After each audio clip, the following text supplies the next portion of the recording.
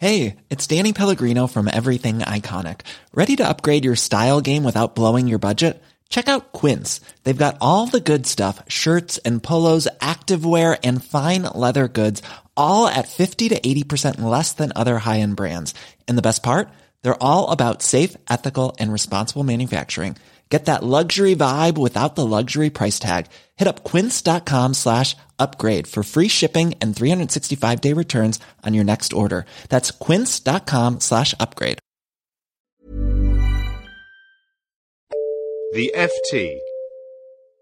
This week, President Mahmoud Abbas presses his argument for Palestinian statehood at the United Nations. We ask, what do the people on the streets of Israel and Palestine really think about the prospect?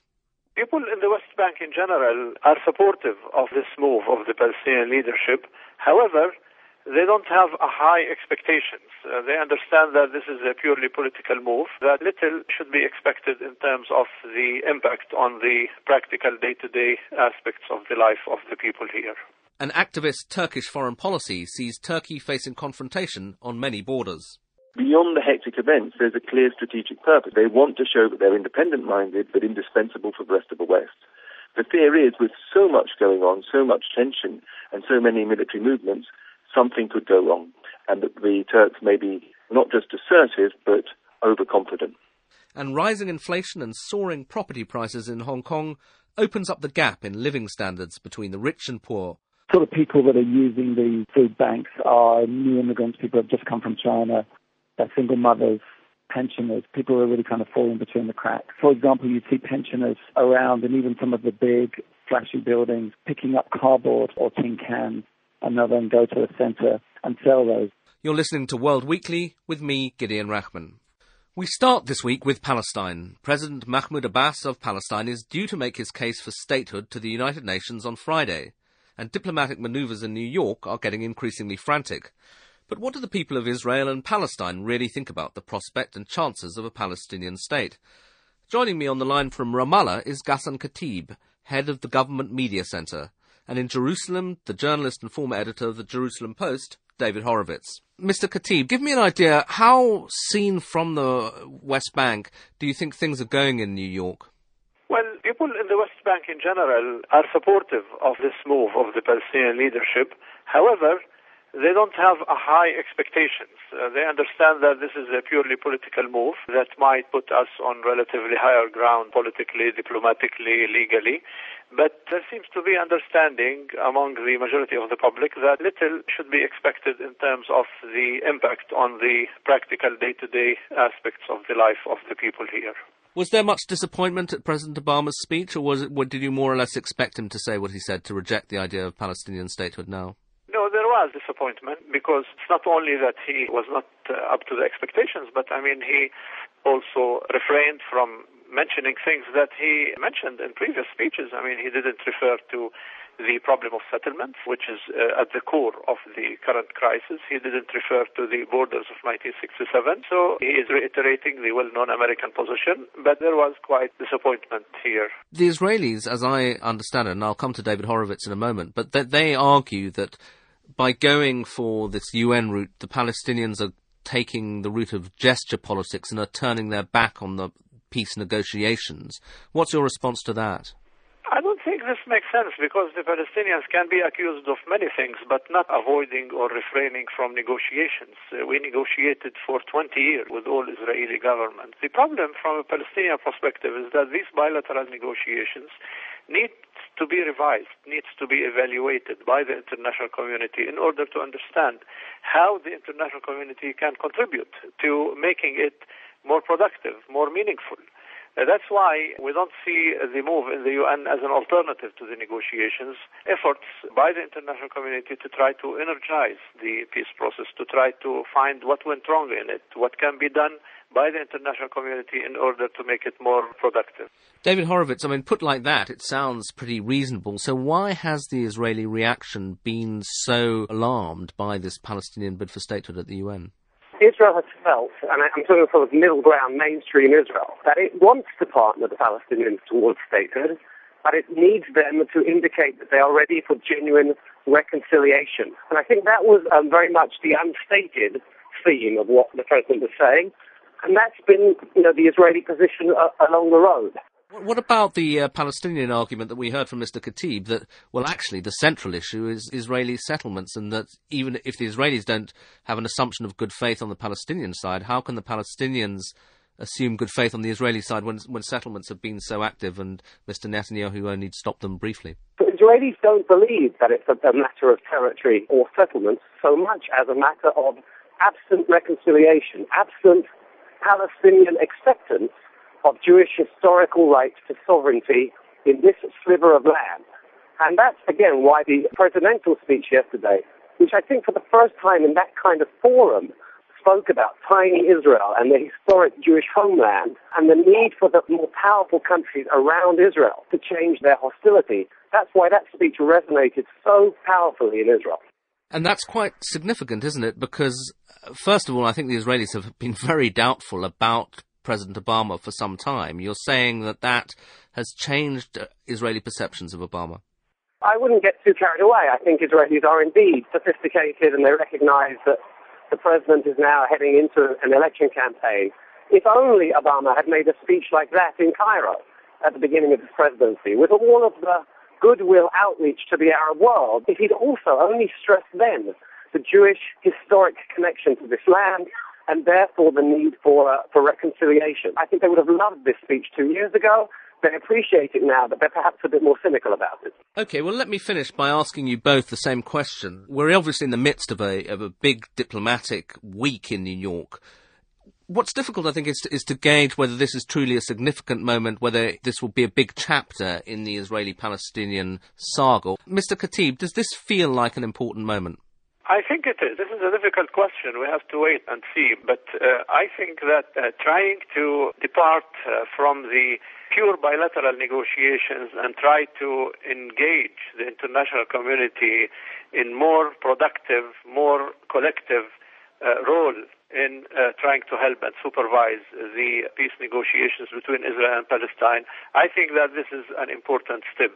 And it shouldn't be misunderstood. It's not about delegitimating Israel. Palestinians are willing to recognize Israel in its borders, but Palestinians are having a problem not with the Israeli existence in Israeli borders, but with the Israeli consolidation of its control in the Palestinian occupied territories. So we have a problem with their behavior in our territories, but we don't have a problem with their presence, with their legitimacy in their own borders.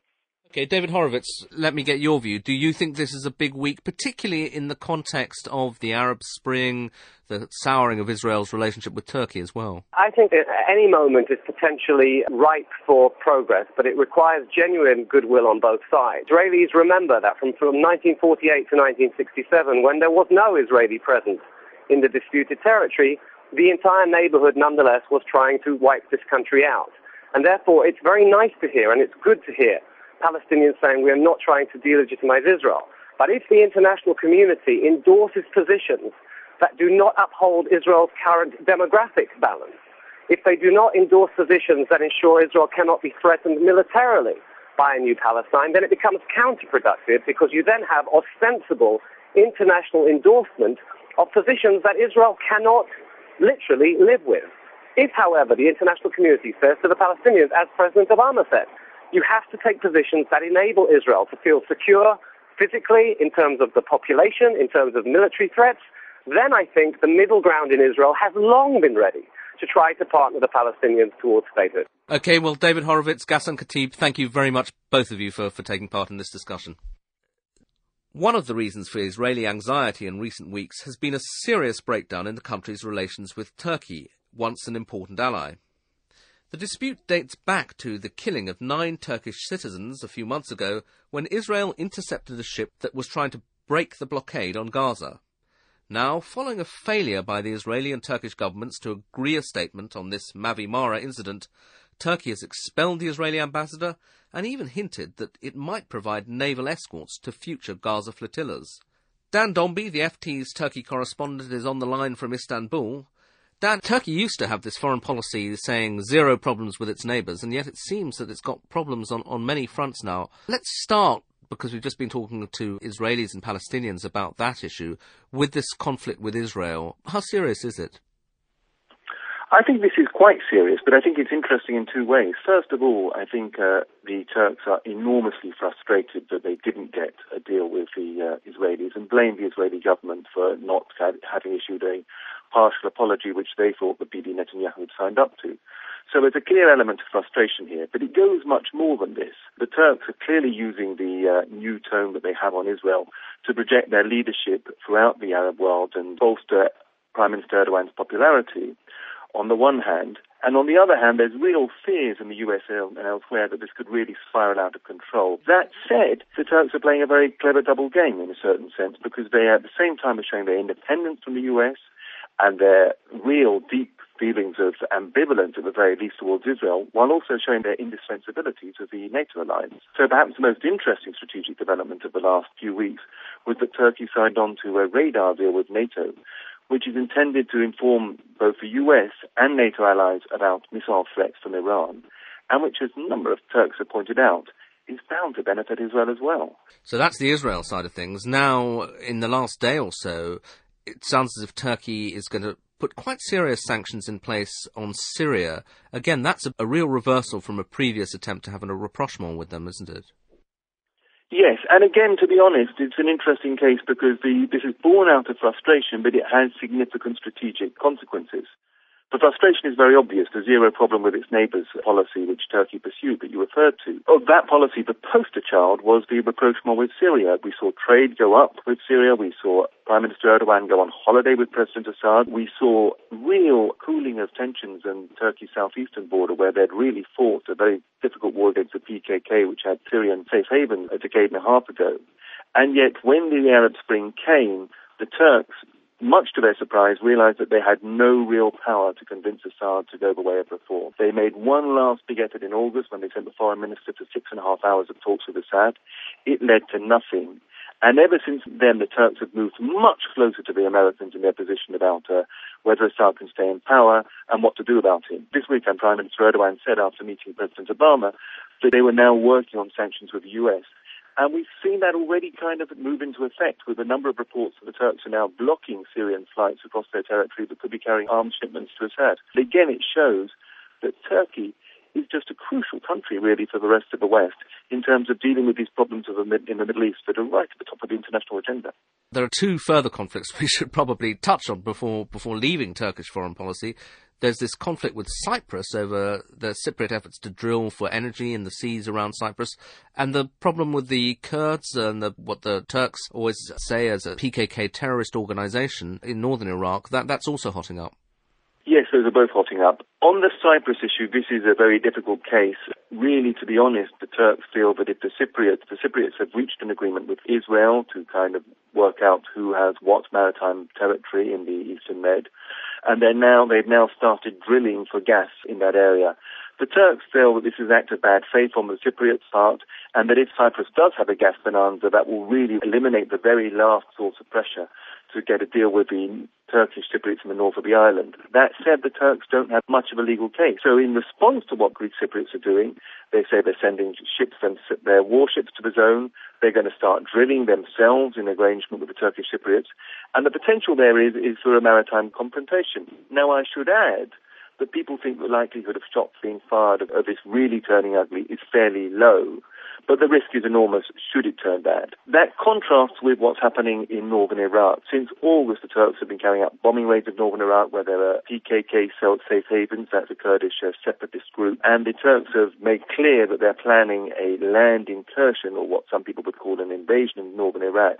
The general feeling here is, and maybe this is mistaken, that that's containable. It's happened before. The likelihood is very, very strong of an invasion into northern Iraq. But because the PKK is no friend of the Kurdish government in northern Iraq, and because the Kurdish government really relies on better ties with Turkey as a counterbalance to its dependence on Baghdad, the hope is that will not spiral out of control. Nevertheless, if you can see, it's pretty hectic over here. But beyond the hectic events, there's a clear strategic purpose, I think, in the Turks. They want to show that they're independent-minded but indispensable for the rest of the West. The fear is, with so much going on, so much tension, and so many military movements, something could go wrong, and that the Turks may be not just assertive, but overconfident. Dan, thank you very much. And to our final topic for today, Hong Kong. The city's been booming for some years now, but rising inflation and soaring property prices is increasing the gap in living standards between the rich and poor. As FT correspondents discovered this week, when they visited the soup kitchens in Hong Kong, life for even those employed in the city is increasingly tough. Earlier, Serena Tarling spoke to the FT's bureau chief in Hong Kong, David Pilling. She started by asking him about the soup kitchens in Hong Kong and whether their numbers are increasing. Saw a kind of a spike in 2008 after the Lehman crisis, and then those levels actually went down quite quickly because Hong Kong's economy picked up very fast in 2009, 2010. We're seeing a slight uptick again now, but we haven't yet reached 2008 levels. Sort of people that are using the sort of food banks are new immigrants, people who have just come from China, single mothers, pensioners, people who are really kind of falling between the cracks.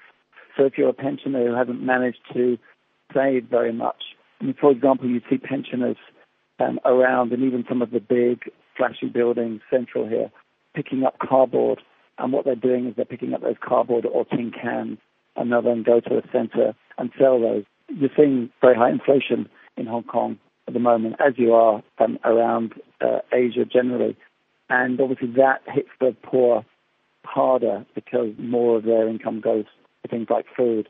And so on the margins, you probably are seeing a sort of pick-up in people using food banks.